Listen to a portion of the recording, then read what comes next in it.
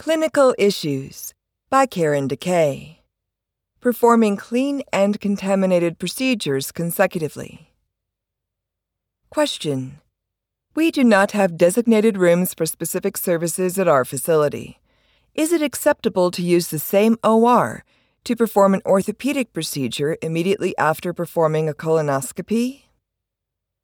Answer: It is acceptable for an orthopedic procedure, a clean, that is, Class 1, procedure, to follow a colonoscopy, a clean contaminated, that is, Class 2, procedure, if, after the patient who underwent the colonoscopy is transported from the room, perioperative or environmental services personnel clean and disinfect the room according to the between-patient cleaning guideline protocols outlined in the AORN, Guideline for Environmental Cleaning.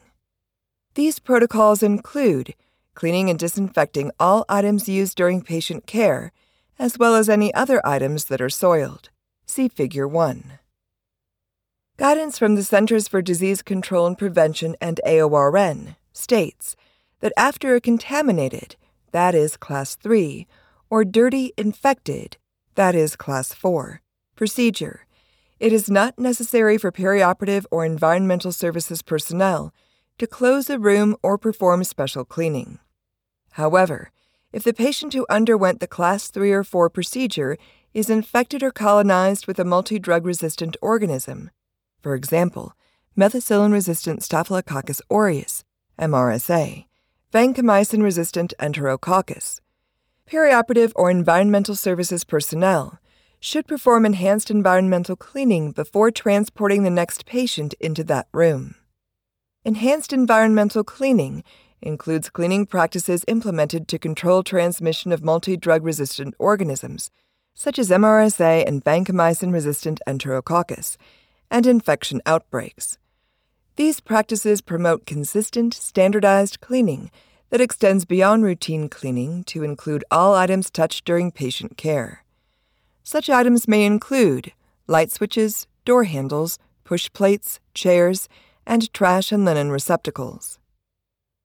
In 3 studies investigating performance of a non-infected procedure, that is, Class 1 or 2, after an infected procedure, that is, Class 3 or 4, no differences in infection rates or environmental contamination were found.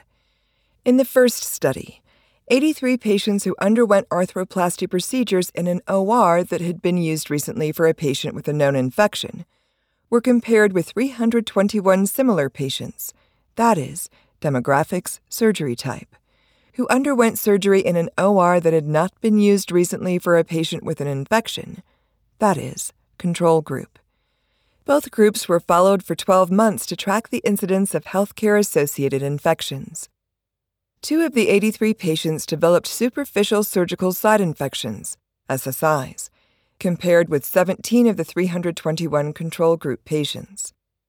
1 of the 83 patients and 3 of the 321 control group patients developed deep SSIs, although the causative organisms were different.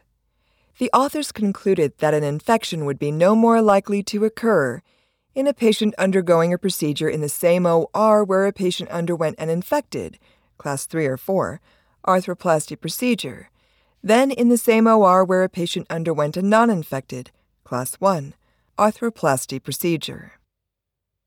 In the second study, researchers selected 30 open procedures from several surgical specialties. 14 involved patients with an infection, and 16 involved patients without an infection. Immediately after standardized between-procedure cleaning, the researchers measured the microbial surface contamination of 9 high-touch OR surfaces, including the 1. Head and midpoint of the OR bed. 2. Arm boards. 3. Left and right sides of the back table. 4. Mayo stand. 5. Anesthesia cart. 6. Door handle. And 7. Light switch. Additionally, they measured the length of time, room humidity, room temperature, number of air exchanges, and room turnover time for each procedure. There were no significant differences between the infected and non-infected procedures in surface colony counts or any of the aforementioned variables, leading the authors to conclude that if standard between-procedure cleaning is performed, there is no need for additional cleaning after an infected procedure. In the third study, the researchers measured microbial concentrations of room air, 0.5 and 1.5 meters from the sterile field, and microbial sedimentation on surfaces, 1 meter from the sterile field and on OR walls. During 16 infected and 14 non-infected general surgeries performed in the same procedure room. Air samples were taken at the start of the procedure, every 30 minutes during the procedure, at completion of the procedure, and 30 minutes after completion. Microbial sedimentation samples were measured before the procedure and at completion of the procedure. Similar to the other two studies, no significant differences were found in room air microbial concentrations or surface sedimentation between the infected and non-infected procedures performed.